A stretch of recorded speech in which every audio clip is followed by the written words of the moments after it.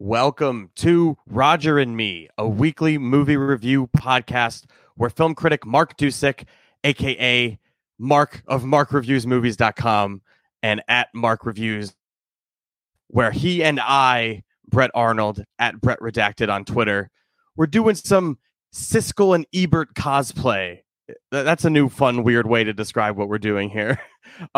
We are doing a tribute to Siskel and Ebert by reviewing not all the movies coming out every Friday, but let's say most of the movies coming out every Friday. Because this week, I think we're covering 8, and that included us watching a few more and deciding we have nothing to say there, so we'll move on. And if you want all those dirty deets, you can follow us both on Letterboxd, where we do all of our, daily logging of movies that we watch. So that's a little tease for you there, that there's some bonus Easter eggs for this episode, which is perfectly fitting because we're talking about a movie that can be described as an entire Easter egg in movie form, and we're getting close to Easter, so I just love the vibes that are happening right now naturally.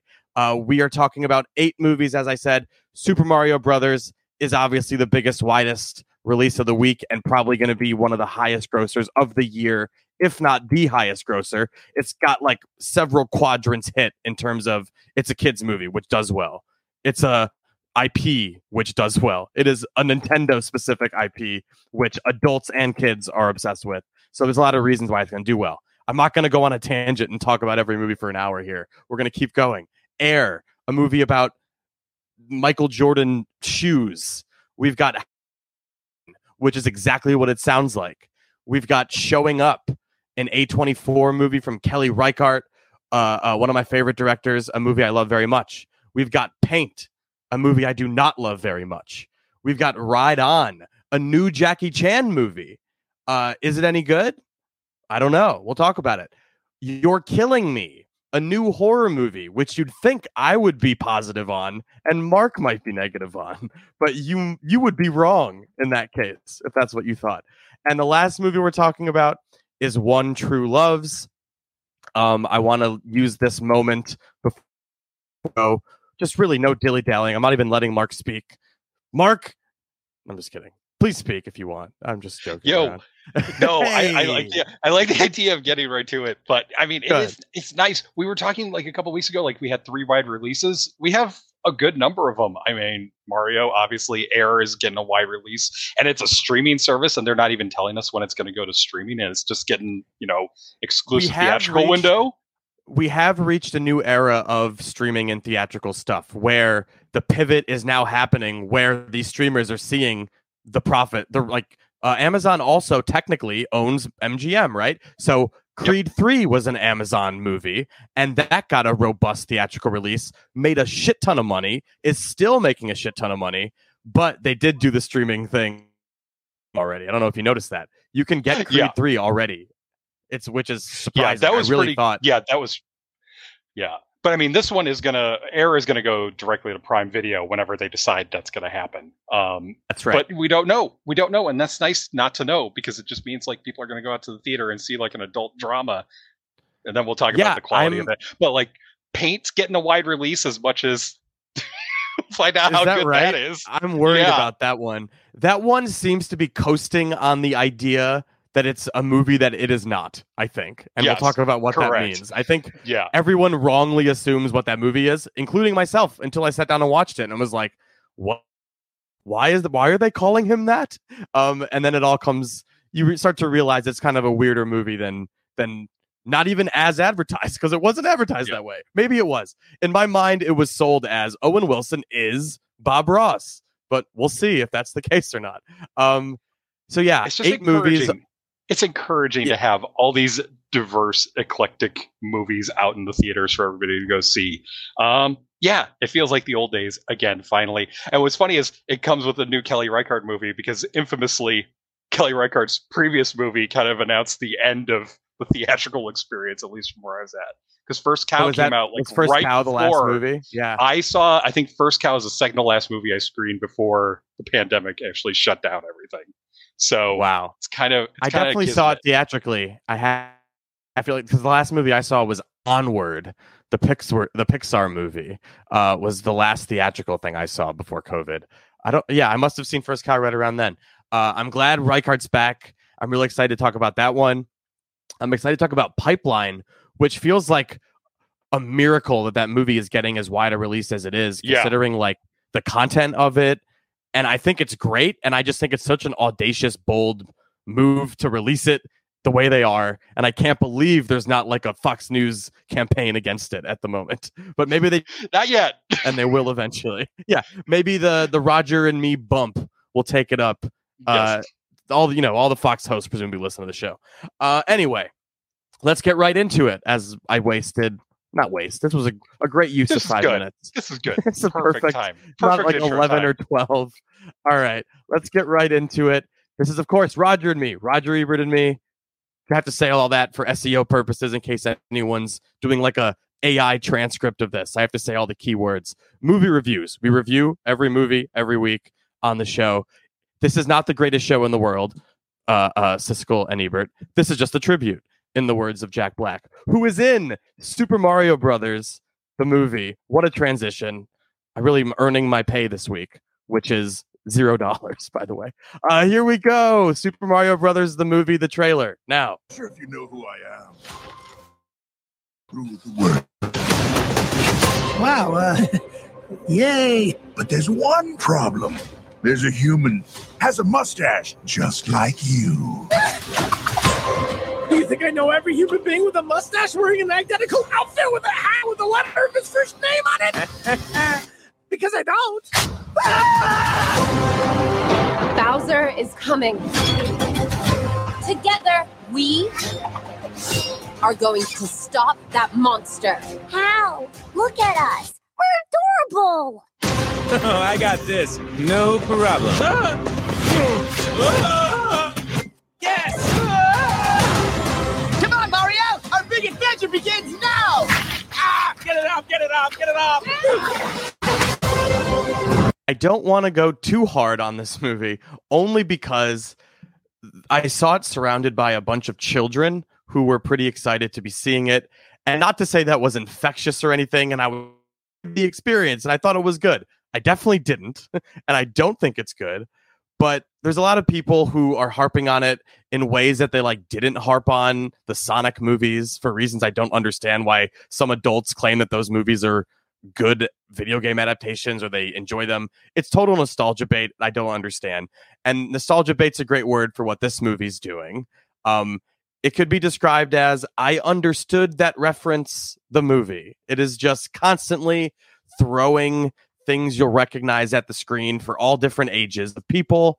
It is just kind of like a speed run through all these recognizable elements of Super Mario from Nintendo, the original system, through 64, through the Switch. It's just, it looks fine. It has good animation that looks the part, right? Like it looks like Mario and Luigi. It doesn't look like a knockoff version of it. It definitely is slavishly devoted to the source material, which for the 1993 movie that is like famously bad. So I don't know. I'm trying to get around like why there's like I'm not enthusiastic about it, but I also don't feel like we have to be too mean to this movie that's for children. But there is some laziness to what's going on in this movie. They did not care to give it a real story or a narrative other than what I'm saying, which is just like recognizable moments from the game portrayed in the movie in a way that isn't particularly cinematic. And I'm rambling. So Mark, take it away. No, you're right though. And I don't know exactly how to say it either, except to say like the story is really thin and not in the way of like we expect deep characters or a intricate plot. I just mean like the story itself, like when you're playing a Mario game, the fun of it is not to be involved in Bowser kidnapping the princess again. It's not to be involved in like, does Mario have some imposter syndrome issues going on? I don't care about any of that stuff. The reason that you sit down and you play a Mario game is you want to explore a bunch of new and imaginative and creative worlds and see all of the ways that the game developers have created those worlds, made them bright and shiny, changed everything up, made some of them dark and scary, all this stuff. You want to see all of that stuff when you're playing the game. And the impact of the movie is you skip over a lot of that because it is mostly focused on the plot. It's mostly focused on Mario and Luigi showing up in the Mario showing up in the Mushroom Kingdom, Luigi showing up somewhere else and getting kidnapped by Bowser, etc. Luigi being sidelined for the most of the movie, weirdly. Yeah, weirdly. Although anyway, we'll get to that later. I did like there's one funny gag in kind of like sideline next to Luigi that I enjoyed, but we'll get to that later, I think. Anyway, the story is just like it is just caught up like Mario trying to enlist Princess Peach, who's trying to enlist Donkey Kong and the Kong army to fight against Bowser. And that is what the entire movie is. It's just one step to the next, one step to the next. You skip over all of the fun and imaginative and creative stuff that could be there. There's like a montage of them traveling across these different worlds. And I'm watching it thinking I would rather spend a bit more time in those worlds and see what the filmmakers could do with those worlds and what kind of action. Oh, and what kind of like that characters. montage where they do a brief stop at Yoshi Island for like 2 seconds. Yeah. And then Yeah. I would rather stay there for even just a few more minutes and get some kind of flavor of that instead of going like, no. We need to follow the plot. We need to get to the plot. We need to have the characters do this and this and this. And that's not what's entertaining. Yeah. What's frustrating is I saw a glimpse up top of what I thought the movie could be. And I was really excited for like half a second because after you're introduced to Mario and Luigi via like a commercial, which I feel like is clearly referencing the old movie and how that movie started, I think, which was like a commercial for them in Brooklyn doing plumber stuff. I'm pretty sure it's similar, something like that. Anyway, after they do their little intro and they like leave the house to go to wherever they're going, I believe it's actually the Punch Out Pizzeria. Reference, of course. Everything's a reference. We know we know all these things before you think like, oh no, those guys don't understand anything. Like, no, we play video games. We get these references. Yes, we're both gamer guys for sure. Me too. I grew up with. I mean, I was too young. Like, I'm only like 31 or whatever, but I had an NES as a hand-me-down from my older half brother. So I also grew up with like the original Mario plus the Mario 64. So I love it all. I'm definitely should be the target market for the third, like the age. If they're aiming at a 30 something, it's me. But like they leave the house in that scene, and then they do like a little mini side scroll camera work visual, just like doing like what the game is, just like kind of moving along a path, a side scrolling as the camera side scrolls. I'm like, oh, that's a clever way to like encapsulate the vibe of the game, the visual style of the game, in a way that actually makes you smile and go, oh, that's fun. And then the movie doesn't really do anything else like that the entire movie that I can think of. It really is just the rest of it's like, here's a power-up. Here's what a power-up does. Why don't you eat the mushroom and become big? And it's like, having video game elements presented that way in a movie it's not fun. Like, it's not, it like, there's a lost in translation element to that. Yeah, it's like there are things like I don't know how many floating platforms exist in this movie, but there are far too many floating platforms without any logic behind them. All of that stuff with him doing the training montage, like none of that stuff ever comes up again. It's just because like, yes, you recognize all these elements, right? You recognize the platforms that he steps on and then they fall after a couple seconds. You recognize the fireball spinning around, right? You remember all that stuff. None of it ever comes into play again. And I just now am realizing the big fight with Donkey Kong that happens is supposed to be a Smash Brothers reference. I did not get that at all, even though it clearly is now that I'm even just sitting here thinking about it, because the movie goes through the platforming games. It goes through clearly with Donkey Kong, the Smash Brothers thing. It does an entire Mario Kart sequence that should be a lot more interesting than it is, but it just feels... It's so noisy too. Once the action hits, you never get a sense, like in that opening side-scrolling scene, you never get a sense of what's actually happening. It's just throwing all this information at you. Like, you know that he can hit the Koopas and they turn into a shell and he throws it back, right? And that just happens like in the middle of this big, loud action sequence that you can't appreciate it because it's just like a throwaway gag. The big showdown at the end is just him running through the Mushroom Kingdom, doing a lot of stunts. Like you notice like certain jumps or moves or something from the video games, but you never get a sense of the actual style and what is trying to be done in that action. It's just a bunch of references and it's really dull. Yeah. Yeah. I can't explain it anymore. I really did want to have fun with this because I like these games. I like this world. I like the potential of what that world could be, but it's not there. And then on top of it, the humor is really just undersold. And it is like how we always talk about the Marvel humor. It is like pointing out that weird thing is weird, isn't it? Haha.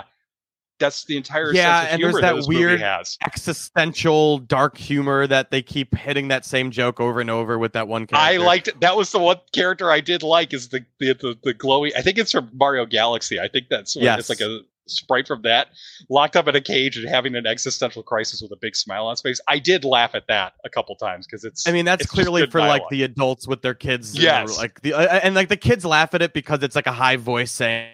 It's like funny anyway, but like as an adult, you're like, Jesus, this is really dark, and they keep and going. That's why there. I've laughed at it because it is really dark. And stuff. it kept hammering on it, and then like it brings it back at the end. I feel like it keeps doing it. I'm like, okay, it's really committed to this very dark bit. Yeah, I definitely didn't loathe it the way that I really fucking couldn't stand and will never watch. When Sonic 3 inevitably comes out, like I will probably tap out of it on the show because I'm done with those movies. They're not for me. I don't care about them. And like I didn't hate this in that way because this movie, you know, it couldn't be more devoted to like recreating the look and the feel of those games, even if it doesn't give you anything else to go on. And like the voice work, even that, like, again, like Mario, it's not like Mario's doing dialogue. In the games, if he has dialogue, it's just written and you scroll through it. He just says like, wahoo! Like that. He doesn't say anything.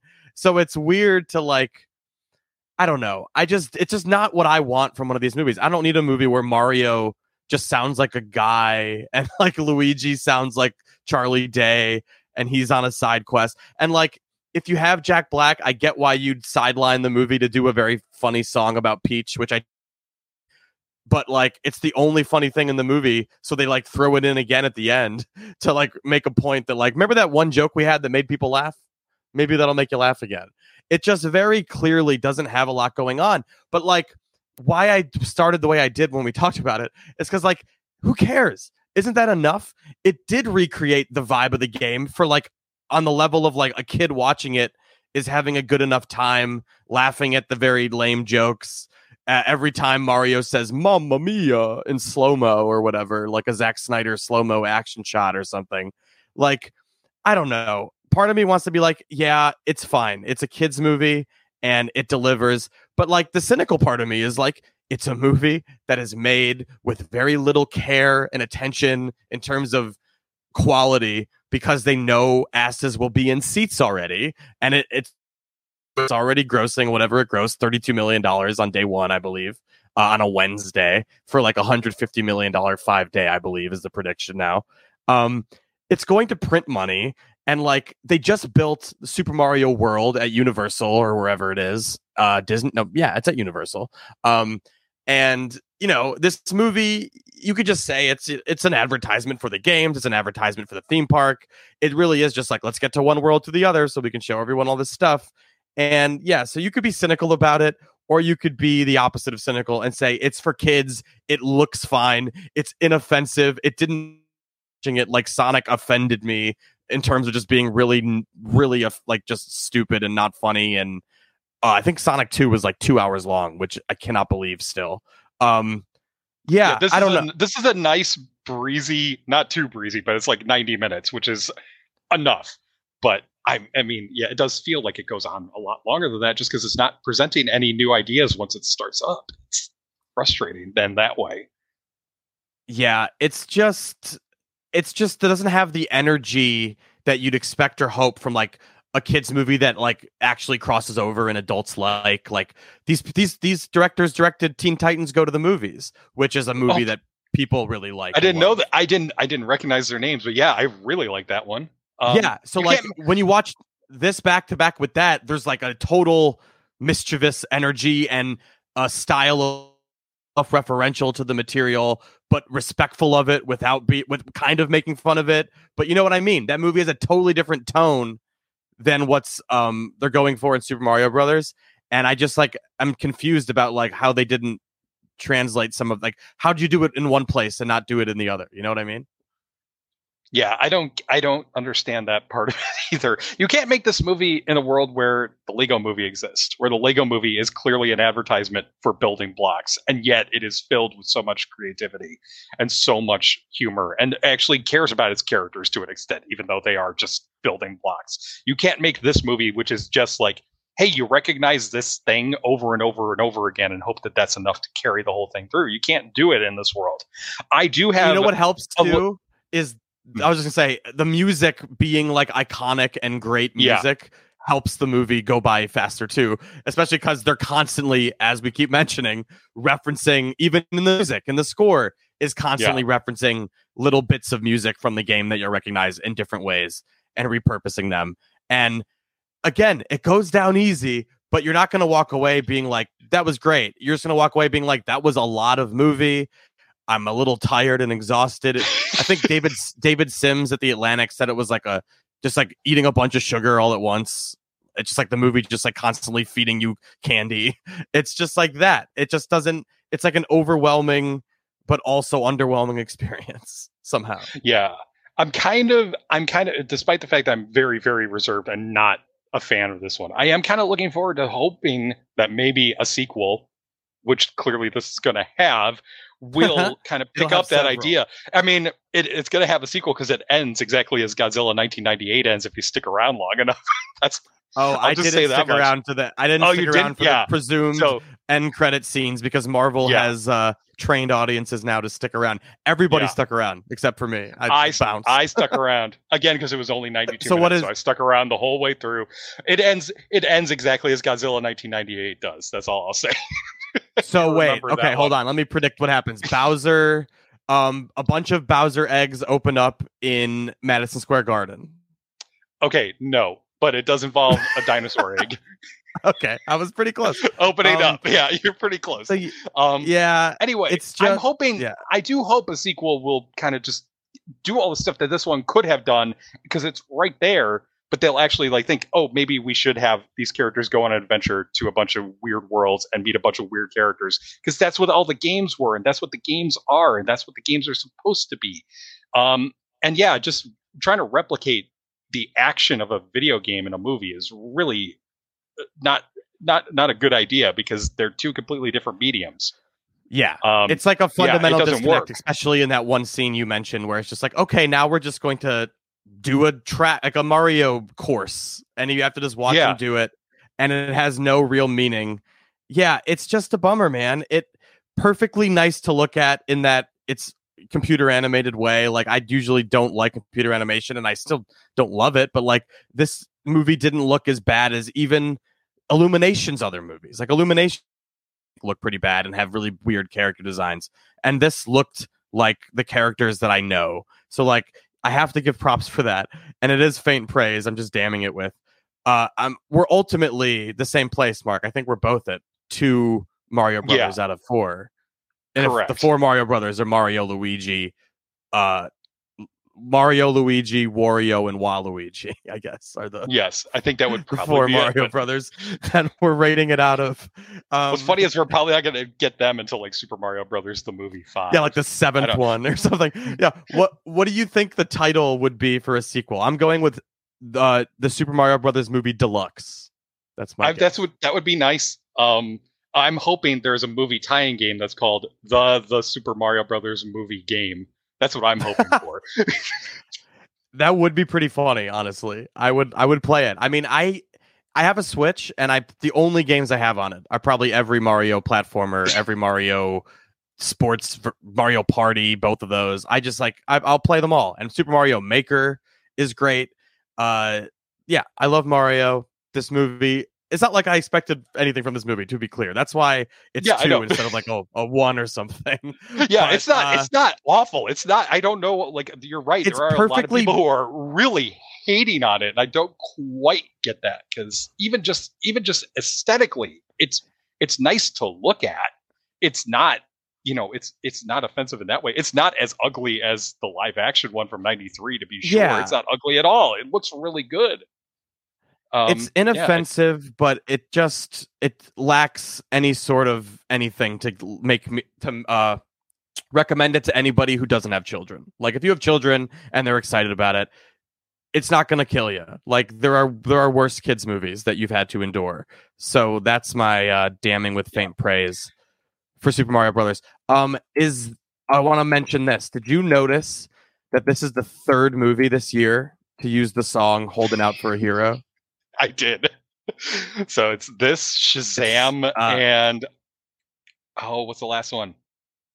Wait, is it? It's another video game. Talking about next? No, it's Tetris. Tetris. But you know what? It very well could. It very well could also be an Air, and I just don't remember. Very well, it's completely. Yeah. It very well could be. So let's talk about Air now, starring Ben Affleck, Matt Damon, directed by Ben Affleck, a Ben Affleck film. Here you go, Air. 1984 has been a tough year. Our sales are down. Our growth is down. Sonny, I brought you in here to grow the basketball business. People don't know what the hell a Nike is.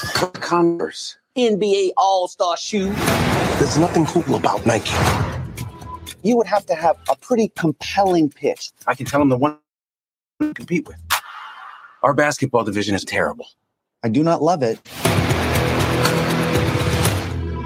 This is where you come up with a brilliant idea that no one else can see. Let's hear it. I got it. I'll cut the trailer a little early so you don't know what this movie's about, but I think you probably do. Mark, what is this movie about? So this is about Nike. It is almost exclusively about Nike, and it's specifically about Nike trying to court Michael Jordan to become a sponsor for their new line of basketball shoes that they haven't made yet, but that the whole plan is they're going to create an entire line of shoes based around Michael Jordan on the hope that he is going to be as great a basketball player as Matt Damon's character suspects he's going to be. This is I think it's the third movie, like in even a couple weeks, because we had two last week that are about business and business operations and business negotiations and how great capitalism and business is. And I think this is the best of those three for sure. Yes, I agree. And the key reason is I believe that this one actually focuses on the human element of business more than those other two movies, Tetris and Spinning Gold, did. This one actually has characters that you kind of get to know over the course of it. It has Matt Damon playing a very unlikely protagonist, I think. He's a guy, just like an ordinary guy. He's a loner. He lives all by himself. He has like a gambling addiction, essentially. He doesn't have anything else going on in his life except basketball. He loves basketball, and he wants everyone else to love basketball as much as he does. And so when he figures out this thing with Michael Jordan as a freshman winning the NCAA championship with a single shot, and he realizes like the entire play was drawn up around Jordan, who was a true freshman, I believe, at the time. And he recognized like, oh, if the coach and all the other players realize he's that talented at that age on that stage, he's going to do great things. And so he decides to make the entire Nike campaign for getting a sponsorship revolving around Jordan. And that's the story. I mean, it's hard to tell if we should say exactly what happens in the movie. I think we all know because, Air Jordans have been part of the cultural conversation for almost 40 years now. Yeah. So, I mean, you know how it's going to end. What I really like, though, is that it is about these people. So you have Damon playing Sonny Vaccaro, who's, obsessed with basketball and wants to do this. Jason Bateman's really good playing this like marketing guy at Nike who's skeptical about the decision and has, some personal life issues going on at home that come up. Affleck, who directed, and he also plays Phil Knight, the CEO of Nike, who is also skeptical of the whole thing. Chris Messina is really funny as Jordan's agent, who's, kind of ripped out of the Entourage playbook of what an agent looks like, but it's still a funny part. Viola Davis is great as Jordan's mother. I have a really... She's like distractingly good in this movie, I would say. Like who? On a higher echelon than everybody else. I thought she was great. Who? Yeah. Oh, Viola Viola Davis. Davis. Yes, she Yeah. is. Yeah, she is. Well, she's playing like just a normal person. She's playing a mother who cares about her son and knows her son is, fantastic and believes in him. And everyone else is just sort of, playing the business Well, part. She feels like an yeah, that's actual the real human being. That's the reason she resonates so much, Mark, is Yeah. because she's the only real underdog in this movie, which is supposed to be. It has the form of a underdog sports movie, and yet there's no underdogs in it for the most part, except for Viola Davis, really. So like, it's this weird conundrum of a movie, I feel like, because it's like a feel good movie, but like, what do you have to step back and go, okay, what am I rooting for? I'm literally rooting for a really successful company to become like a really, really successful company. It's like, I hope, young corporations around the world watch this movie so they could dream big and exploit child labor abroad while paying about a couple lines of lip service dialogue to it to acknowledge that fact.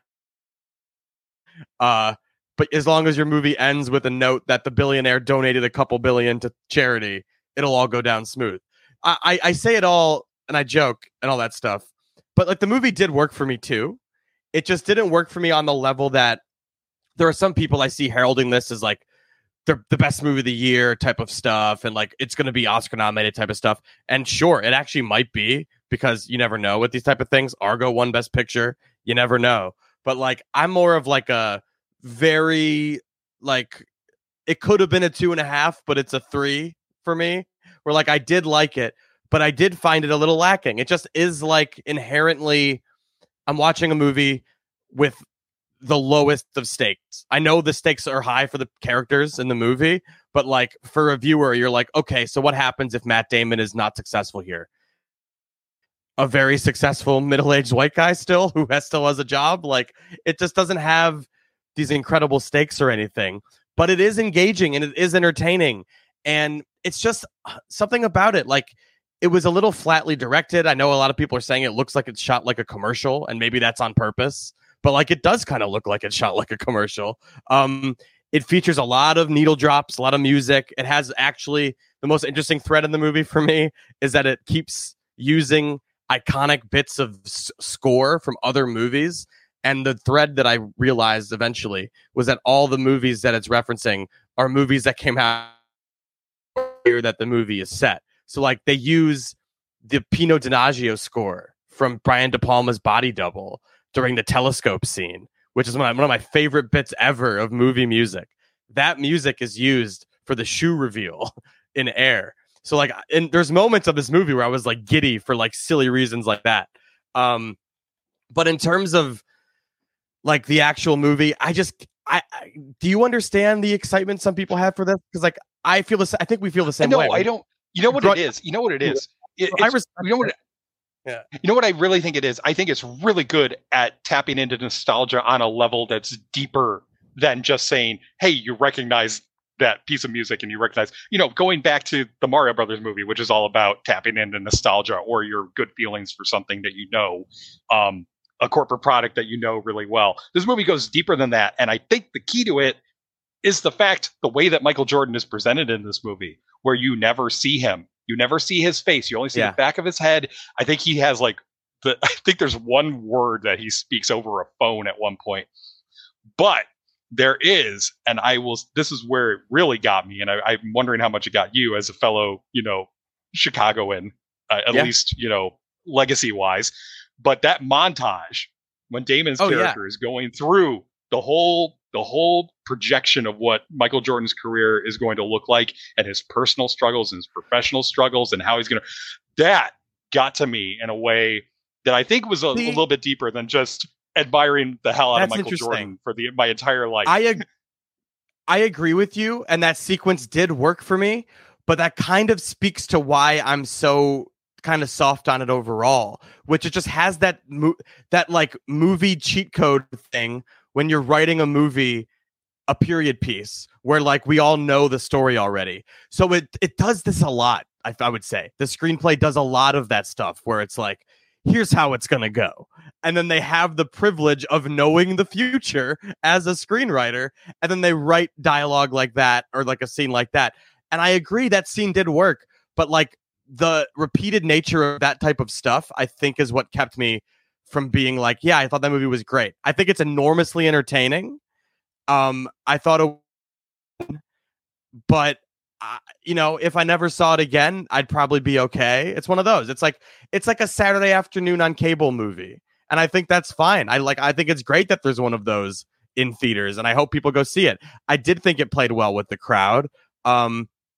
It's just there's something weird about like I just can't wrap my head around like, okay, who am I rooting for here? The Nike Corporation. Okay, cool. It's just there's something inherently off about that to me, but it didn't ruin the movie. I'm still giving it a 3 pairs of shoes out of 4 here. Very the best number of pairs of shoes to have. Yes, it is. I have 3 pairs of shoes. I got dress shoes, I got tennis shoes, and running shoes or whatever. Yeah. You got to differentiate your tennis and your running shoes, I guess. I liked it. I wish I loved it. I love Ben Affleck. I think he's a very endearing guy. I think he is a pretty good director, but like this movie didn't really convince me. It didn't help convince me of that. I just think his other movies, he has convinced me of that. I think Gone Baby Gone is his best still, his first and best. Yeah, I'm trying to think of why I'm like, but still giving it, clearly I like it enough to give it a 3. A 3 out of 4 is like the perfect recommendation, but like 3 out of 4 spans so much thought. It does. So many types of movies to me. Like it could be a movie that you really wanted to love and just barely made it over 2.5, or it could be a movie that you almost gave 4 stars, but there's reasons you didn't. Like it's definitely on the lower end of the 3 tier for me. But yeah, it's just it's really the treating of a corporation as an underdog that makes it a little iffy. But the underdog sports movie formula is deployed here in a way that works, despite the fact that it's like, what am I calling these movies? Exterior shots of office building movies. It does have at least the office more building grace. Here looks really pretty. It does, because it's I don't know if like it's it's in a forest. There's a mountain in the background. Yeah. It looks really nice. At least it does look nice. Yeah, 3 stars. What do you think? Yeah, I definitely have reservations about, yes, it is about a multi-million-dollar company becoming a multi-billion-dollar company, and that's your alleged underdog story. I do have reservations about that. For me, I think it is worth watching and entertaining because it is about business negotiations seen from the human angle of business. I think the performances are really good across the board, and I think it taps into this idea of legend and legacy and nostalgia in ways that are deeper than just, hey, do you remember that? It does get you right in your heart. I mean, it really does. I mean, we talked about it. Yeah, go ahead. No, I was just going to say, we talked about just a little bit about it last week, about the presentation of James Jordan, his father, Michael Jordan's father, that he shows up. And if you know Michael Jordan's story, you know how that story is going to end. And as soon as he shows up, some people are going to have like this emotional reaction. I did. I was so happy to see him there on screen, smiling and everything, but I know how this is going to turn out. And so when that comes up in that montage, it really hit me. And I think it is, again, because of the focus on the human element. That is so key to why this movie works. And that's, I think that's it. I think it's as simple as that it just cares about its characters and how they talk and what they want and how they're going to go about getting it, that it makes it more involving than just how are we going to turn a profit or what's this contract going to say? Yeah, I think that's where I'm at with it. There's something refreshing about the way it engages, as I joked earlier, with like the idea that it's an anti-capitalist movie about capitalism. Like some characters spout some stuff, but like the speech Jason Bateman gives about his daughter and how he thinks she only loves him because he brings her Nikes every week. And like the way that the movie presents that, the movie doesn't pass judgment on that in a way where it's like capitalism bad. It just kind of is sweet and it's there. And it's like, that felt real to me. I'm like, yeah, that's how ingrained capitalism is into our lives. We're relating to our children via it. And I think the movie actually is smarter about the capitalism stuff than even I'm leading on when I'm making fun of it. I do think it's engaging with those ideas in interesting ways enough to take it over the line for me and make it a 3 out of 4 experience. And all those really cool scores help too. It looks cool. 3 out of 4 for cool. Air. Definitely go see it. It's one of those movies where I'm like, I immediately recommended it to my parents, and I think my parents will love it. But it's like that. I don't mean that to be a diss. Like, I think we liked it too. So I think it's not quite a 4-quadrant thing or something, but a lot of people will like it. And even if you think like, what, Boardroom Shoe the movie, I don't really care about that. It does work. It's pretty good. All right. Now here's another movie that works. How to Blow Up a Pipeline. Hey everyone. Welcome back to Boom Talk. Today, teaching myself to make homemade blasting cap. And if this works, it'll be step 1 in making our own improvised explosive. Might be headed to Texas for the winter. What's in Texas? It's a project. Try to stop the pipeline from being built on my property. Poisons the air, water. Damn, this place is sick. You guys cooking meth in here? You ready to start working? We have to show how vulnerable the oil industry is by hitting something big. Michael, what do you think the odds are we blow ourselves up?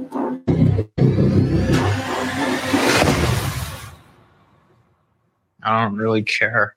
Blow Up a Pipeline. I saw this movie a while ago at a screening, and I'm thankful I was able to rewatch it. I didn't know if it would hold up a second time, and it absolutely did. And I think that's because, yes, this movie is like a radical act of provocation, but it is that in the form of a heist thriller. And it is propulsive and tense as hell, like the best of them. And it's got like this underdog outsider energy and propulsiveness and score that reminded me of Sorcerer, which is why I bring it up. It reminded me of First Reformed in terms of like trying to make a statement about our ecological crisis and how like, what can you do? It's like about how the young generation feels led astray by the adults in the room and the government and how they've let us get here, and like politicking ain't gonna work. We got to take action. And the movie makes that case a heist thriller. And I just like really appreciate that this movie exists. It's based on a nonfiction like manifesto by a guy who wrote this thing called How to Blow Up a Pipeline, which you can download online. It was for free for a while. I don't know if it still is, but it doesn't actually tell you how to blow up a pipeline. Like, buy this, do that. That was actually, the filmmakers here had to talk to a counterterrorism expert to get that information.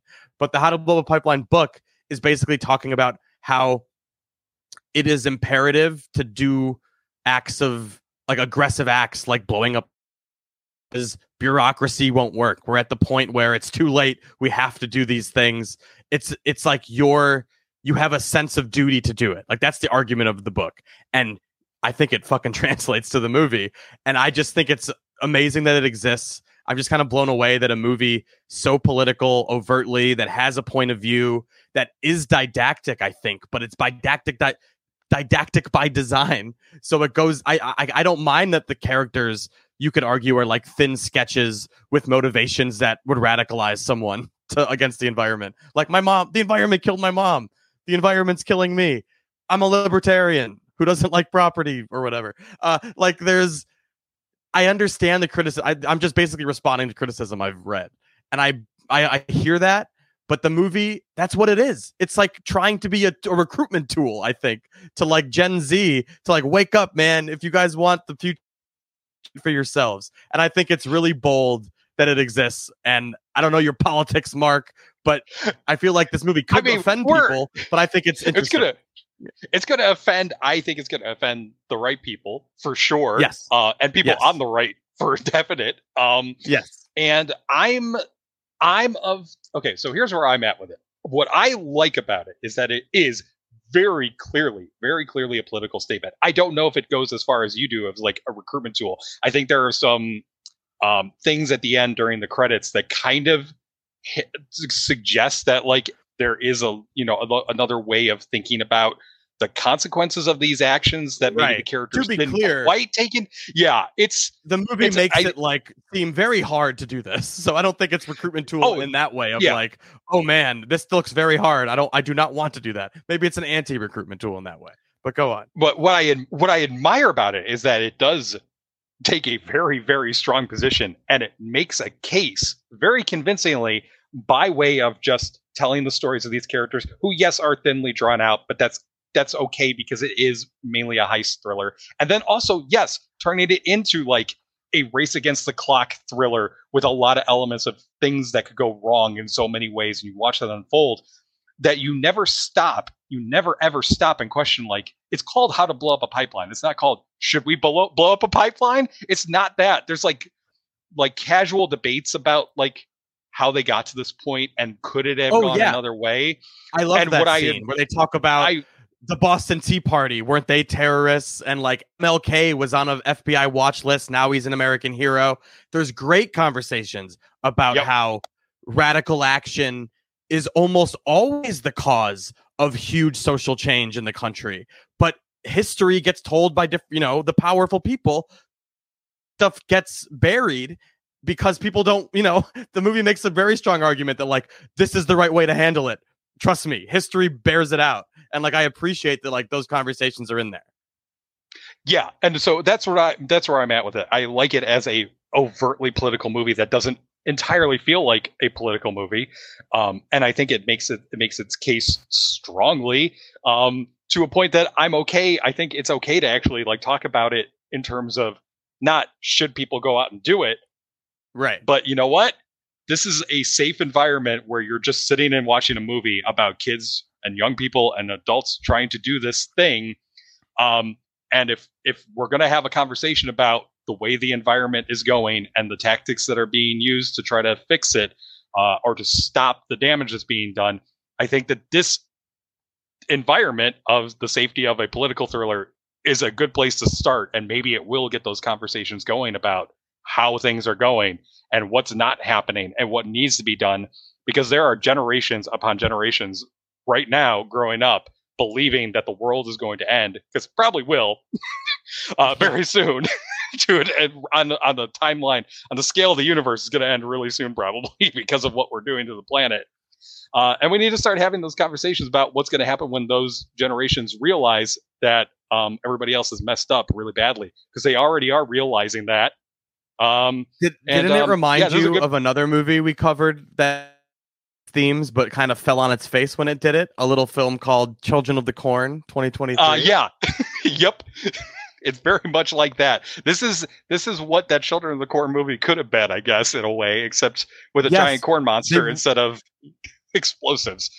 Instead of terrorism or whatever. It's cool to see the climate crisis make its way into movies in this way.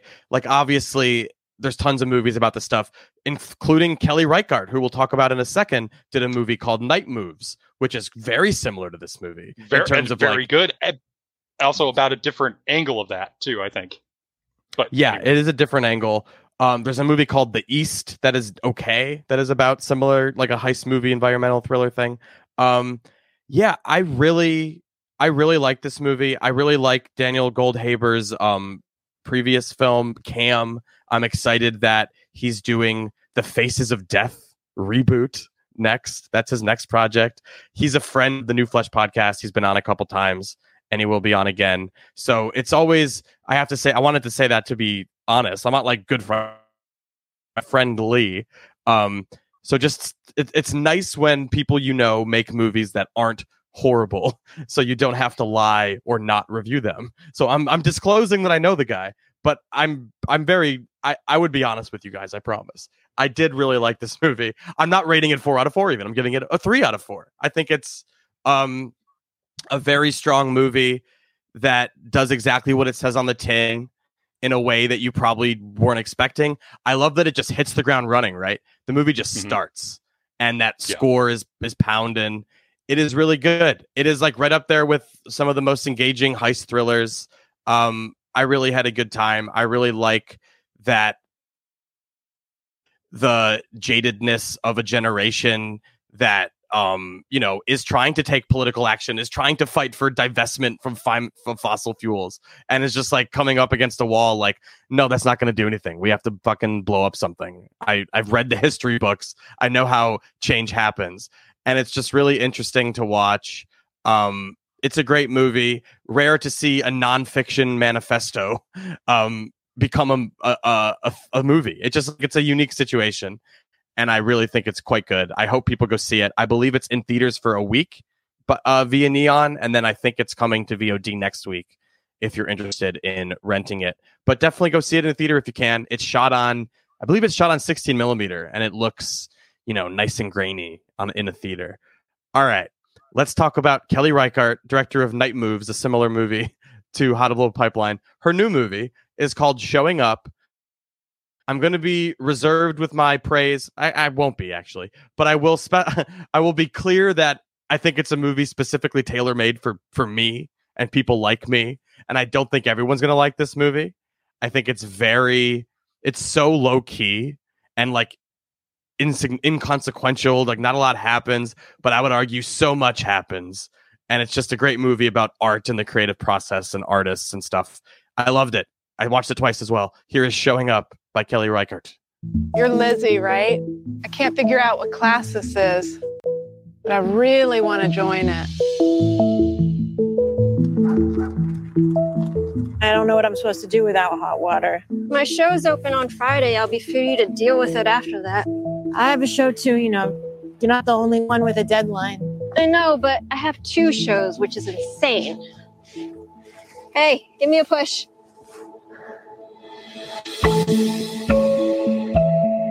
You should make more like this. I'm enjoying my retirement. I get up, I of this or that, before you know it, it's time to watch TV again. That sounds terrible. All right, Mark, tell me about Showing Up. Man, it's hard to talk about Showing Up because I not know, a lot happens. And that's one of the things I really like about it. Yes, it is so low key and low stakes. Michelle Williams plays this artist who's working in an art college in, I believe it's in Oregon, right? Yeah. Yes. And her mother runs the school, so she has this cushy desk job. It's and then extremely Portland, I would argue, even. Yeah, that's probably correct. So she just, in her downtime, then she is also a working artist. She's a sculptor. She's trying to prepare these pieces for a gallery showing that she's going to have in a week's time or so. And she's trying to get them ready while she's juggling getting the pieces ready and doing her cushy job and kind of wandering around and not doing much of anything, apparently. And, you want to talk about relatability. I related to this character quite a bit, too. I wonder if we related to her on the same level. And I wonder how many people are going to be honest enough with themselves to say, that is kind of how I am, or that's kind of where we are in general as, I think, a society. Because aren't we always way too busy to be doing the stuff that we want to do? Or the stuff that we need to do? Did you God, the specific, I know exactly how your anxieties related to this movie. I'm sure her version, her life is her trying to do her little artworks, but she keeps having things get in the way. And specifically, she keeps having to help people and help others with other stuff because she's a nice person, as we often all are. That reminds me of how I'm trying to cram in 14 movies a week while I'm trying to do my actual job. Correct. And trying to find the time to watch those screeners, but also to find time to sit and talk with Mark about them. So correct, Mark. Yes, that is exactly how it hit me. But let me tell you how specifically and perfectly this first time I saw this movie, the circumstances were. I watched it at New York Film Festival while taking a sick day at my actual job so I could go watch this movie at a film festival and pursue my little creative project of writing and talking about movies. So this is an instant 4-star rave, 5 stars out of 5 if there is 5 for me, because it just got me hook, line, and sinker. It's a movie about creative people It's a movie about I think it's specifically about creative imposter syndrome, insecure, constantly comparing themselves to those around them whose circumstances are entirely different, so it's unfair to do so, but you still fucking do it. And the second time I really clued into those really small details, like how Lizzie's art literally takes up less space than Joe's art in the world. And I'm just like, God damn, that is Kelly Reichardt writing for herself and talking about her work and how it's smaller than other works. I'm getting like goosebumps talking about this. I love a movie that is very clearly a personal, just like kind of like this woman's kind of at, it's kind of like it feels like I'm kind of had enough of movies for a minute. Let me make a really personal, down to earth movie about the creative, psych myself up and get myself more excited about art again. That's what this movie felt like to me. And I connected with it on such a deep level that even though it's a movie where you're watching a woman just constantly get sidetracked from her a very small thing of just trying to create her art for her art show. And she's constantly derailed, and she has a pigeon she has to take care of. Yeah, we didn't even get to the pigeon, which is like, when I talk about how low stakes and low key the story is, like the pigeon is the big plot point in this thing, that her cat attacks a pigeon in the bathroom, and she decides, she drops it out the window, and then her neighbor, Joe, played by Hung Chow, grabs the pigeon and says, "Hey, can you take care of this pigeon?" And I was so amused by all that. And when you think about it on a deeper level, like, all this character is like all of these things are crises for her, and the big one is the pigeon, and how much of that is technically of her own making. It's a nice little piece of symbolism. Yep. That's a nice little joke too about the character. I mean, I really like how Lizzie is both entirely sympathetic and also a bit of a bore, and also a little prickly, critical of her. Yeah. I like that it lets her be just who she is, and you get to understand her in such a degree by the end of it. I really like that. It's such a good performance. Eon's. I don't want to be mean to her Fableman's performance, but I think it's such. I don't either, but you see what she's so capable of when she is in this this hushed, internalized way versus what's going on in the Fablemans, which I also just didn't like that performance.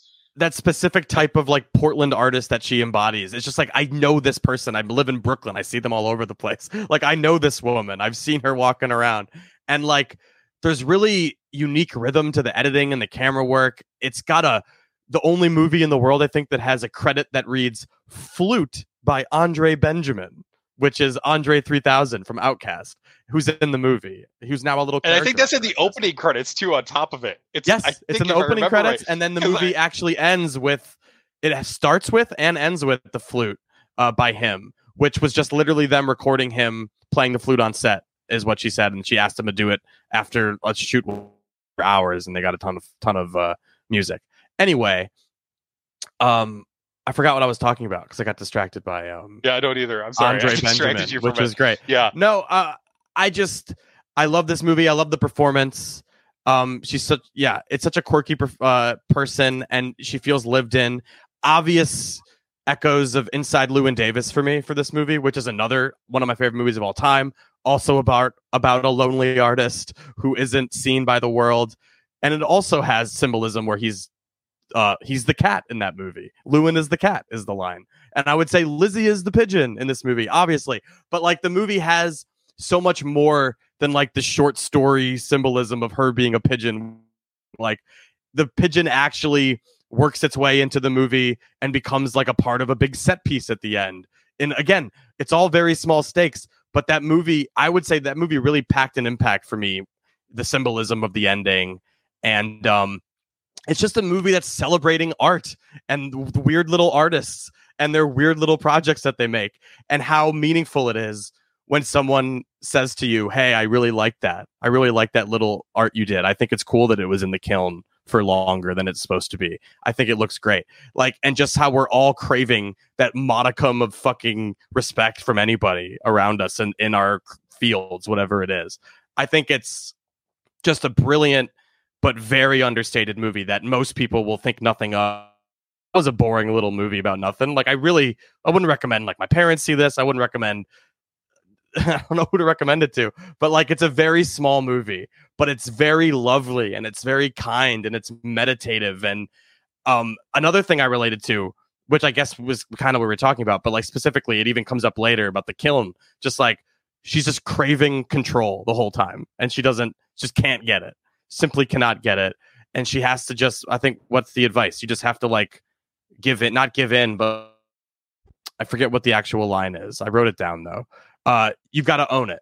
You just have to own it and own the imperfections. I just love that like everything in this movie could be conceived as a metaphor, even like the cheese being eaten at her show.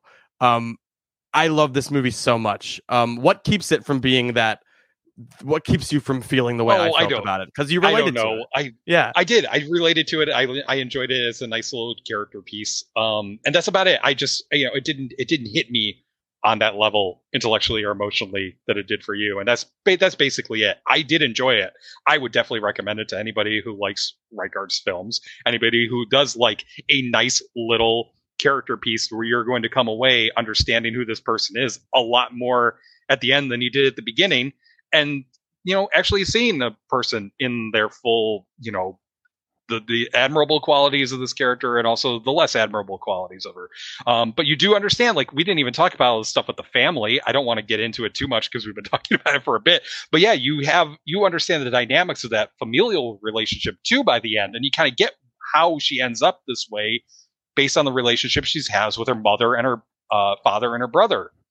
It's just really nice details and all that stuff. And it's so small, lived quiet. In. It's like so lived in. The characters feel so real. It takes the world seriously. It takes the everyone's artistic sensibility seriously. At the same time, it's a pretty funny comedy if you're looking, if you're into this type of thing. I thought it was, there's some good like comedy via like really funny cuts even. Like it's a really well done movie. If you're in the tank for Reichardt, I think you're in for a treat. If you're not in the tank for Reichardt, you just don't know her yet. I think it's an interesting. I'm fascinated by what someone who, doesn't have a relationship with Kelly Reichardt would think of this movie, or if they would care about it at all. But I really do think it's like a specific type of person type of movie. Where like if you are a person who works in a creative field and feels insecure or has ever felt insecure about it, I think this movie will speak to you on a level that is maybe concerning. But but it's all good. The movie is it's not like anything bad happens. It's all like, I would say it ends in a nice place. And it's like thoughtful in good ways, but also it's just about the joy of doing art for the sake of it, even if you're literally doing administrative work 7 days a week, so you can fund yourself doing it. And I just appreciated it so much. I found it so deep and profound in such a small little package that you would not think anything of. Really, wow. Really glad we got to talk about this movie. I'm really glad I was able to watch it again. It just makes me, not that I'm like any artist or anything, but creative outlets. I was doing New York comedy scene for a while, kind of pivoted fully into just leaning into my love for movies. I've been reviewing movies for a decade or longer now, actually, but like have fully leaned into that. I'm doing this podcast now. So this is my creative outlet. So like, it's nice. It's like, I think anyone who's doing something that they basically, how do I describe it? Creative pursuit for no money. You're doing it because you like doing it, not because you're getting paid. Because trust me, I'm paying to put this shit out on the internet. I am not getting paid to do it. So yeah, really powerful stuff. But yeah, just making sure everyone knows it's pretty light fare. Let's move on to a movie that is similarly light, but just confounding in almost every fucking way. I have no idea how we're going to even talk about this. Paint, starring Owen Wilson as not Bob Ross. Our goal is pretty simple. I want to help you get what's in here and just splash it onto there. Don't worry, it's not rocket science. It's harder. Thanks for going to a special place with me, Carl Nargle. Cut it. That tree is probably too tall. Brace yourself. You are going to get some calls from that. Mr. Nargle, it is an honor to meet you, sir. Wait, what's going on? Hi, friends, and welcome to Paint with Ambrosia. It takes paint to a whole new place. And it's been a lot of places. Good night, everyone. This was such a strange experience watching this movie. It feels like a Funny or Die sketch stretched out to feature length. It does not really justify its existence. I'm still quite confused about what I'm supposed to get out of this. It's very clearly a 10-year-old script that was dusted off and maybe rewritten with some weird, I don't know if the Me Too elements were new or if that was always a part of it, but it probably was always a part of it. Because isn't the joke, Mark, wouldn't it be funny if Bob Ross had sex with women and was like a Lothario? Like, that's kind of the idea, right?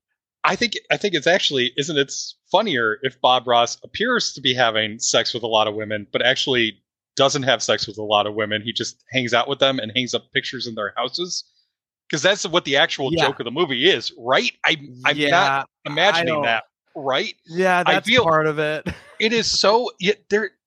Okay, this movie is essentially just like, isn't it really funny that Owen Wilson has a perm and he looks like he's from the 1970s and he's talking in very hushed tones about clouds and trees like Bob Ross did, and like we all know Bob Ross did because, you know, all those reruns play on PBS and they ended up on Netflix and a bunch of internet jokes got made about him.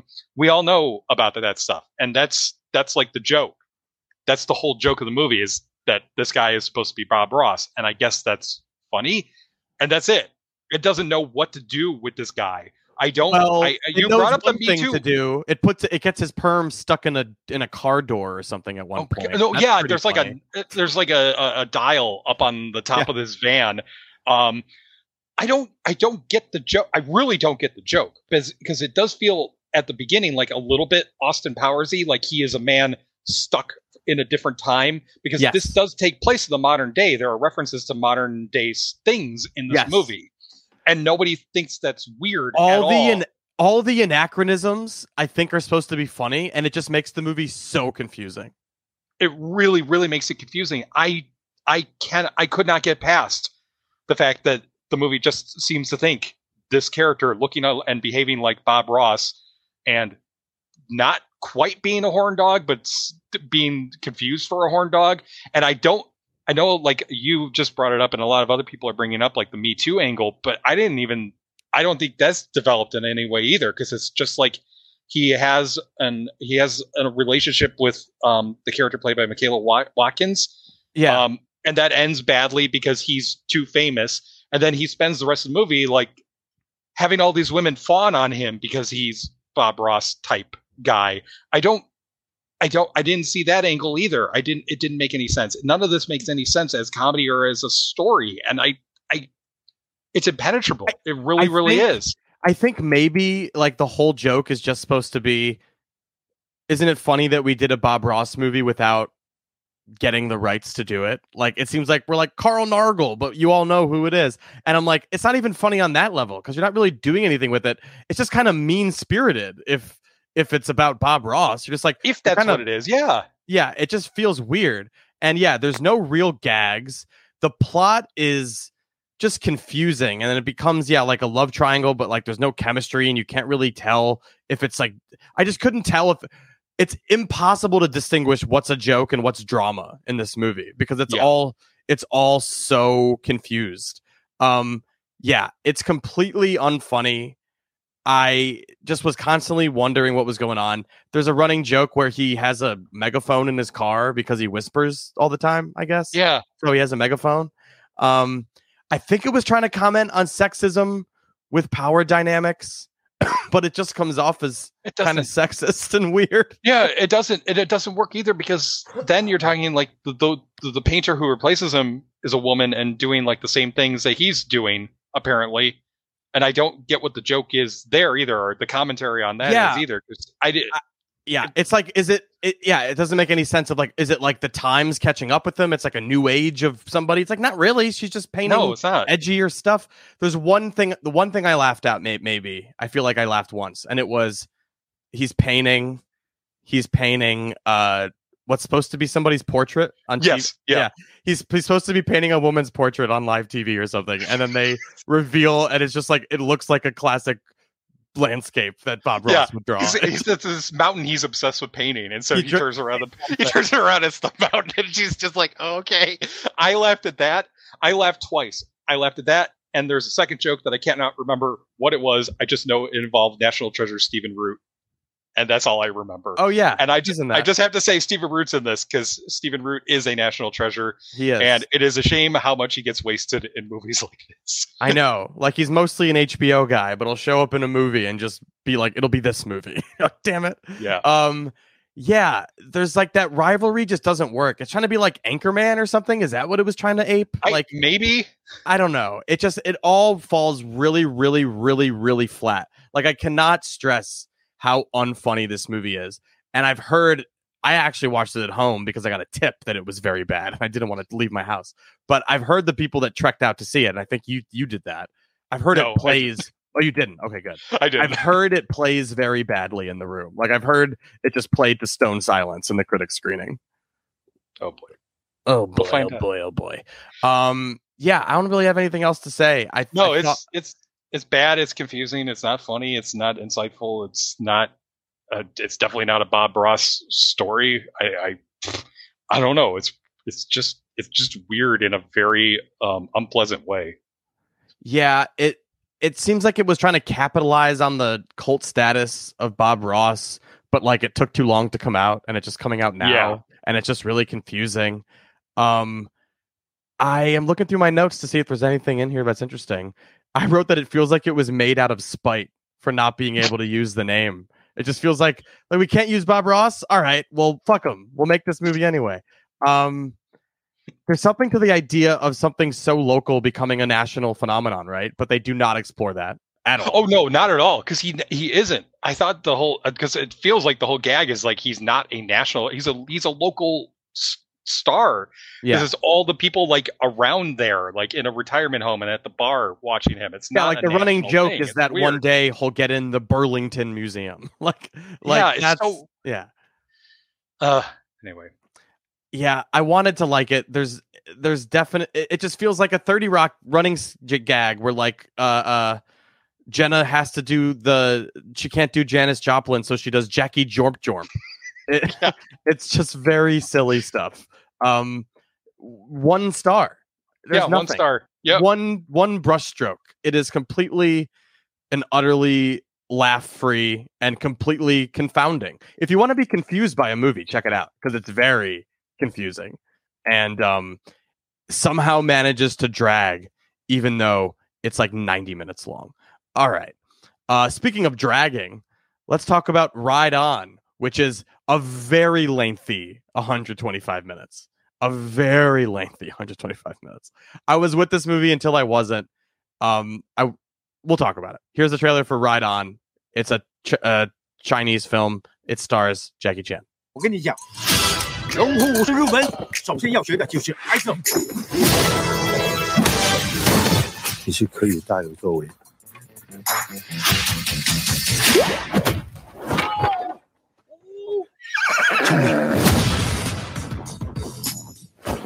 小雅，听老爸说，人物武士是靠动作决定圈里的地位，你不是一匹普通的马。好了好了，起来了起来了，我帮你抓住这次机会。The tone of that trailer does not match the mostly melodrama of this movie. Mark, what is Ride On and why are we talking about it? Because it's a movie that we feel like would normally not talk about like a movie like this, but there's a reason why. It's got a big star. It's got a big star. It's got Jackie Chan. Jackie Chan, who, famously international superstar because he did his own stunts and did his own fight sequences and got hurt a lot. And then sort of, famous still because once he announced about 10 years ago, he's going to cut down on the stunts and the fighting because, he's getting older and that stuff's starting to hurt. Everybody's started to wonder, like, what's he going to do with his career? And I think this is the first movie he's made in that 10-year period that actually it does directly address what it is that he wants to do with his career now. He plays a washed up Hong Kong stuntman who doesn't know what to do with his career anymore because he, isn't getting work. eventually the story does become about more specific to Chan. It uses footage from Chan's movies. It uses the outtakes where he does get hurt. It uses all that stuff to actually address like the ethics and the commitment and the questions of whether or not it's worth doing those kind of stunts. And there's a lot of things in life inside baseball, like contract negotiations about how a stunt person is treated on set versus how like a star would be treated on set. Correct. Yeah. There's all this stuff. It's really, really fascinating. I was involved in all that, and it's really too bad the movie isn't, because, oh man, there's so much good stuff here. You have Chan basically playing not a version of himself, but someone who's enough like himself and where his career is at right now that you're like, okay, I get it. He's actually reflecting on this stuff, and the movie itself is mirroring what is going on in his career right now. And I was all on board with that, but it's mostly about the horse. It's mostly about his relationship with the horse. And also his relationship with his daughter, which is mined for like just such sappy melodrama in not a particularly effective way for most of the movie. At all. And I would also say that the whole story with the daughter is undermined by the fact that movie really is about his relationship with the horse. This poor daughter is like a saint in this movie because she's been abandoned by this guy for a bunch of reasons. She's not sure if she wants to reunite with him. She does eventually, just because he comes begging basically for her to help him. And he agrees to it, and then she has to sit by and watch like while he's very iffy about her and very critical of her and very argumentative with her. But he adores this horse.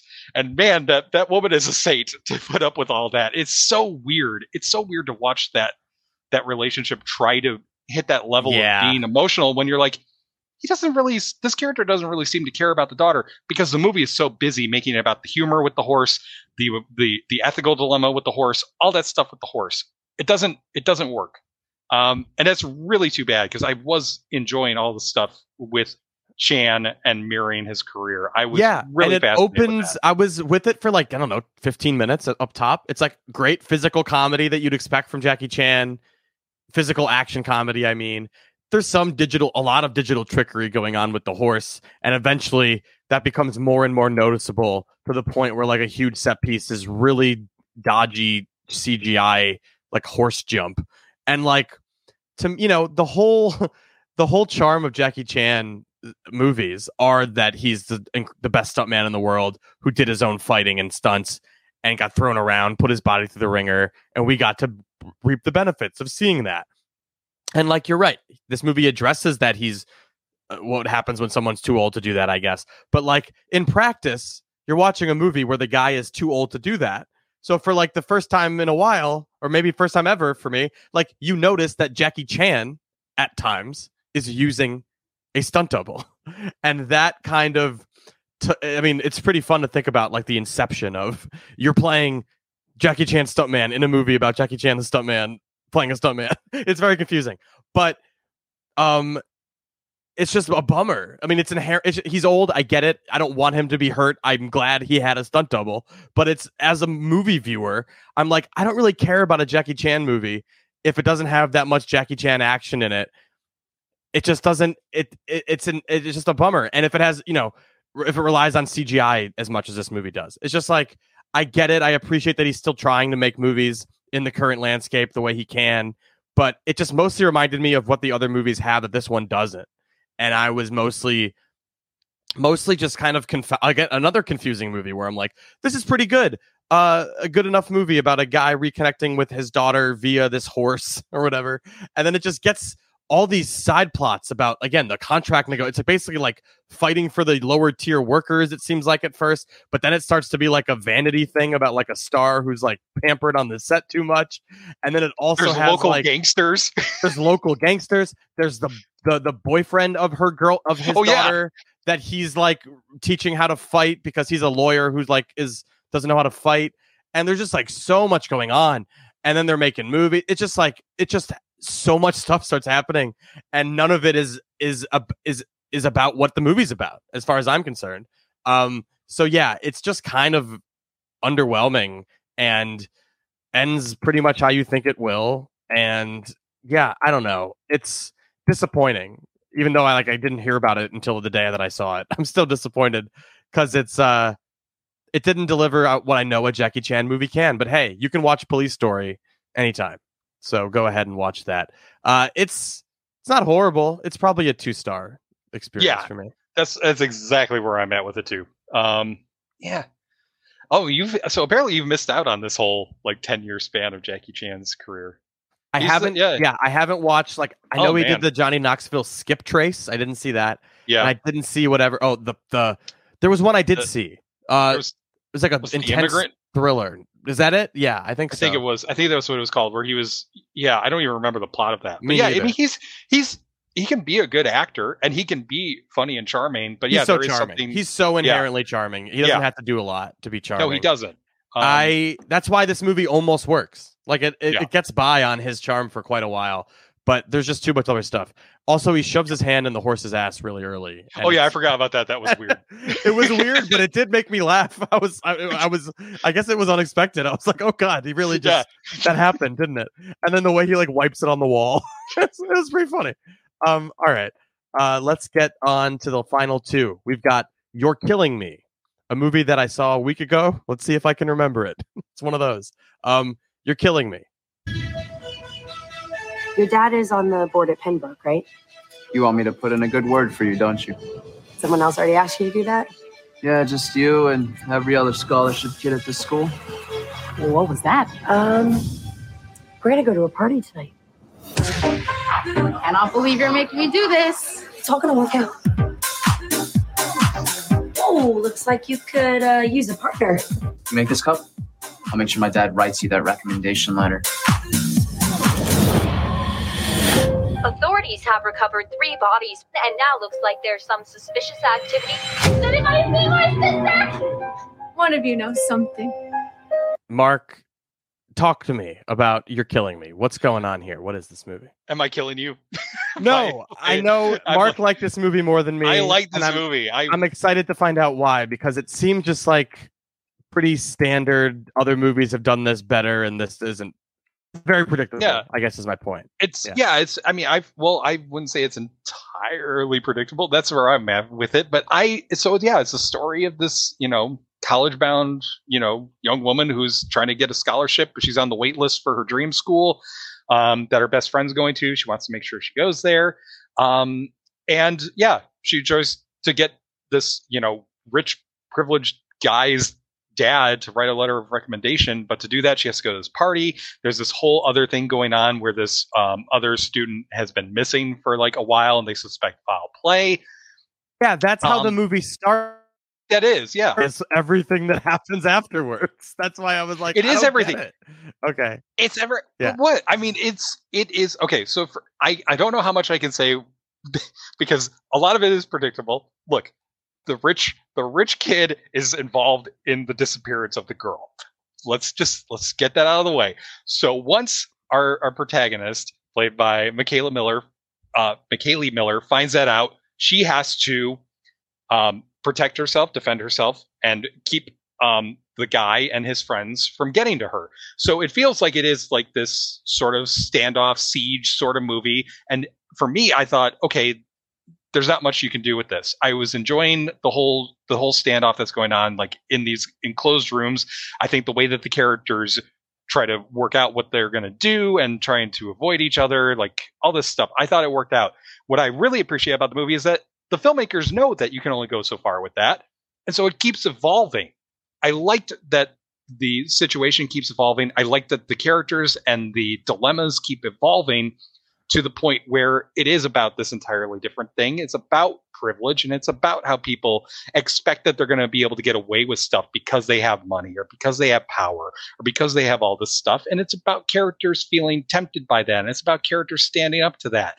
And it is in one sequence that was completely unpredictable for me because I didn't know how it was going to turn out. There's this whole hopeless, helpless sequence where I didn't know how it was going to turn out for these guys. I don't want to say too much about the situation because it is a movie entirely about situations. I don't know. I was caught up in it. I was caught up in the way that it kept changing the stakes, and it kept changing what it's trying to do and kept changing what it's trying to say. And I appreciated that. See, That's for where I'm me, at. it started as like the setup is what it is. She's going to the party. It's very clear what's going to happen. And then it becomes like Green Room for Dummies for a while, where it's like they're trapped in a room, right? And they can't get out. And, they're just trapped in a room. And that's what it is. And they can't get out. And then they get out. And then it becomes more tedious and predictable as basically why it's predictable. If you read the cast list, it's like, okay, who's in this movie? What's his name? Is it Dylan McDermott or Dylan Mulroney? This one is Dermot Mulroney. I do it's too. Dermot Mulroney and Anne Heche. And once I heard they're in it, and once you're watching the movie, you're like, I wonder how they're going to manifest in this movie. And then they manifest in the way you expect them to. And then everything unfolds the way you expect it to. I found it to be very tedious and predictable at a certain point. But like before that, I would agree with you. I thought it was fun enough until it got really tedious and predictable. I had hopes for it, but then it just fell really flat and really did nothing for me. There's like flashes of cool stuff in it, but it really didn't get over the line for me. It's like I would say a generous 2 for me. Oh, okay. Where are you? I'm at apparently a generous but low tier 3. I enjoyed it and I liked what it did and I liked what it had to say, and that's pretty much all I needed, I guess, from it. Yeah. Well, there you have it. Check it out and let us know who's right. Tweet #Team Brett or Team Mark at us now, and we'll finally see who's right once and for all. Let's end with one we'll agree on. Let's talk about. We should always do this. We should always end with one we'll agree on. Let's end with One True Loves, which we both loved. Blair, want to get married? Yes! Ladies and gentlemen, Jesse and Emma Lerner! You can just fly off to Alaska. Okay, I'll call you when I land. Hello? Mrs. Lerner, your husband was on a helicopter that went down in the Pacific. Jesse, at first it was so hard to let go. I refused to admit you were gone. But then I started to think that the good days could be good weeks or good months. I'm finally ready to live again. Emma? Sam? The trailer frames the relationships better than the movie does, because the way the movie does, you're like, well, this is fucking weird. This is a weird way to do a romantic comedy or whatever this is supposed to be. Clearly you can kind of see how cheap and indie it looks, but I don't think anyone's ready for how inept and amateurish this movie is. Mark, why are we so mean to this one? What's going on with it? We are so mean to this movie because it is really, really bad. It is a ham-fisted romantic melodrama played with complete sincerity, to the point that I really think a parody version of this movie could have the same screenplay. And it would be really funny. I was laughing hilariously through most of this. I don't know, based on that trailer, if you get the idea that he is going to Alaska on his own. Her husband, Philippa Sue's husband, is going to Alaska on his own, and somehow decides to make that trip from California to Alaska via a helicopter, I think, and also ends up in the Pacific Ocean. But somehow along the way, wherever it crashes, he ends up on a tropical island where he's stranded for 4 years. He's like castawayed, yeah. He is castawayed. I think that also takes place in 4 years. So you have to imagine that he is stuck on this island for 4 years. There is the way this movie even goes about the very basic melodramatic bullshit. It is just so inept. It has the oddest rhythm or lack of rhythm I've ever seen in a movie. It just fades to black, unnaturally awkwardly cut dialogue where conversations don't even make sense because words are parts of it are cut. It just is so poorly put together. It's so ineptly made. Plus, okay, so the big plot is that the husband, who's been lost on the island for 4 years, comes back. He's rescued somehow, apparently because he's a long distance swimmer. And I think that is literally how the movie establishes that we're supposed to expect that he got back home, is somehow because of his long distance swimming skills. It makes no sense. Don't ask any questions about the timing. The movie holds off like until like the third act to explain he's been on that island. He had been on that island for 4 years because I think they were trying to figure out like, okay, what feels like a long time, but also at least semi-believable that she would end up moving on from him, because she does. So we meet her dating this other guy, engaged to this other guy played by Simu Liu. And so when husband comes back, she has to decide between the husband she thought was dead and the fiance who's alive and makes her happy. This movie should be called The Cucking of Shang-Chi. That would work. Anyway, you know what's crazy? That entire thing that I explained, him getting lost in the desert island and her getting engaged and him coming back, that's like the first 15 minutes of the movie. All of that information happened so quickly. And we met her with Simu Liu first. Yes. Which makes the whole thing come off like just wrong, right? Like it starts on the wrong foot. So you're like, I want her to be with this guy. But then you meet the other guy and you're like, oh wait, shouldn't she be with this guy? It just, you're right about the parody thing. And there's a part of me that's like, should we not be so mean? Because there's an entire industry built off these type of movies. They're called Hallmark movies or Lifetime movies. And it feels perfectly at home with one of those.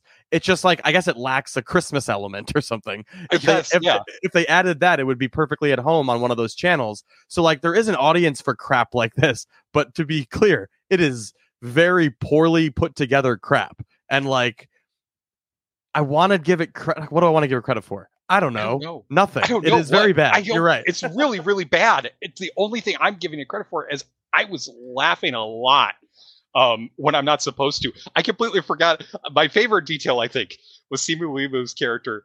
After did you just call him the Simu Emu? The Limu Emu? Simu Liu. Okay, sorry. Liu character. I heard it as the Limu Emu, and I really enjoyed it. There's a lot because I'm about to include a grilled cheese sandwich. So Simu Liu's grilled cheese sandwich feels like a tongue twister that I'm getting ready for. Yeah.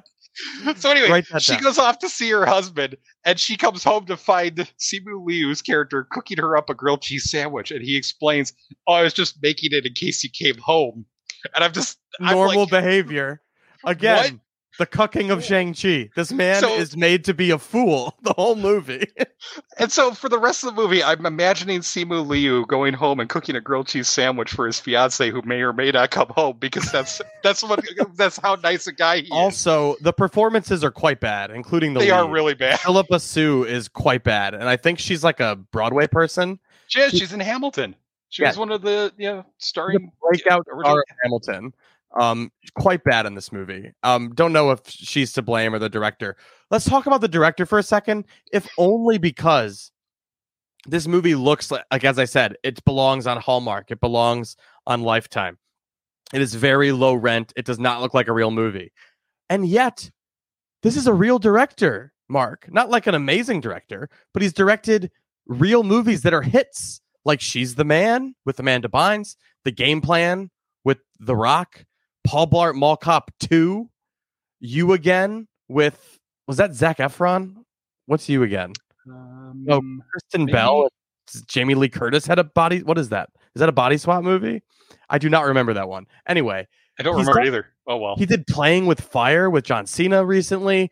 He's still he's made movies. So it just does not track that he directed this movie. Like, it feels like maybe his name's on it, but like his like son directed or something. It just does not read like a guy who's ever directed a movie in Hollywood would have let this movie look as dreadful as it does, on top of being like bad in every other way too. It's a fucking bad movie. One True Loves, more like one bad movie. That's what I say. You showed that movie. I sure did. You showed them. That movie will never try to make me watch it again.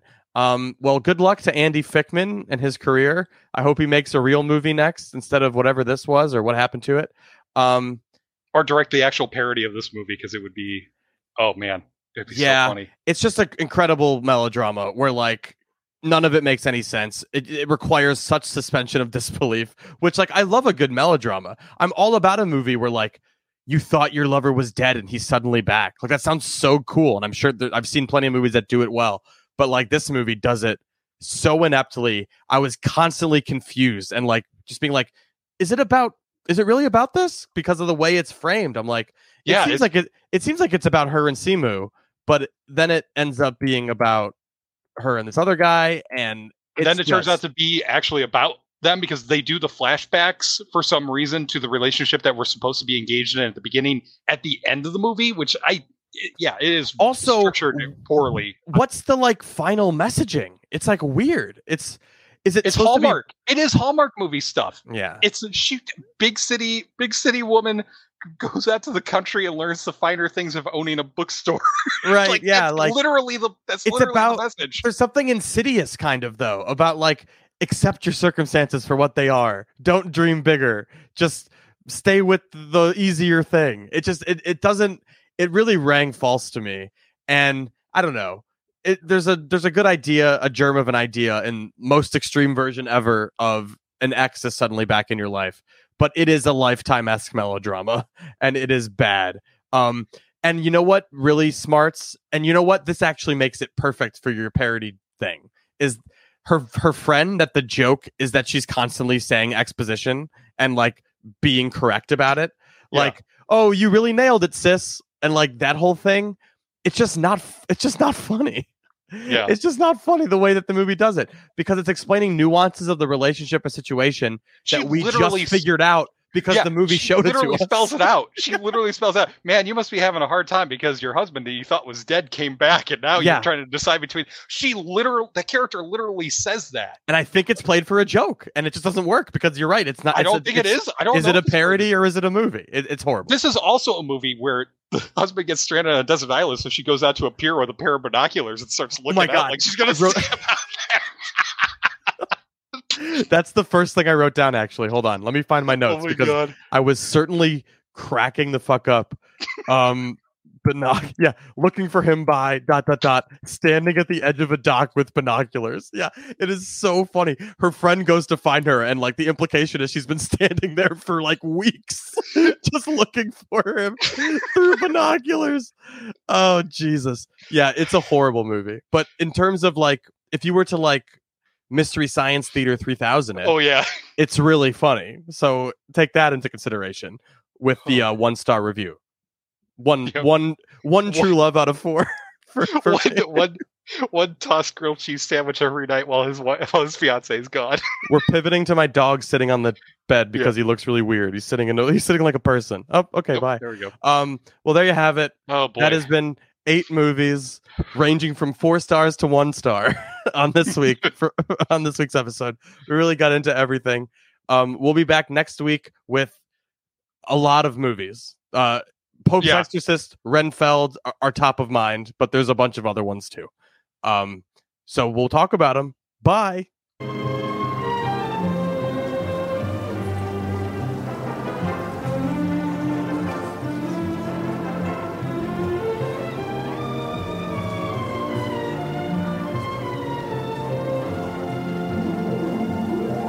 The show starts in 1...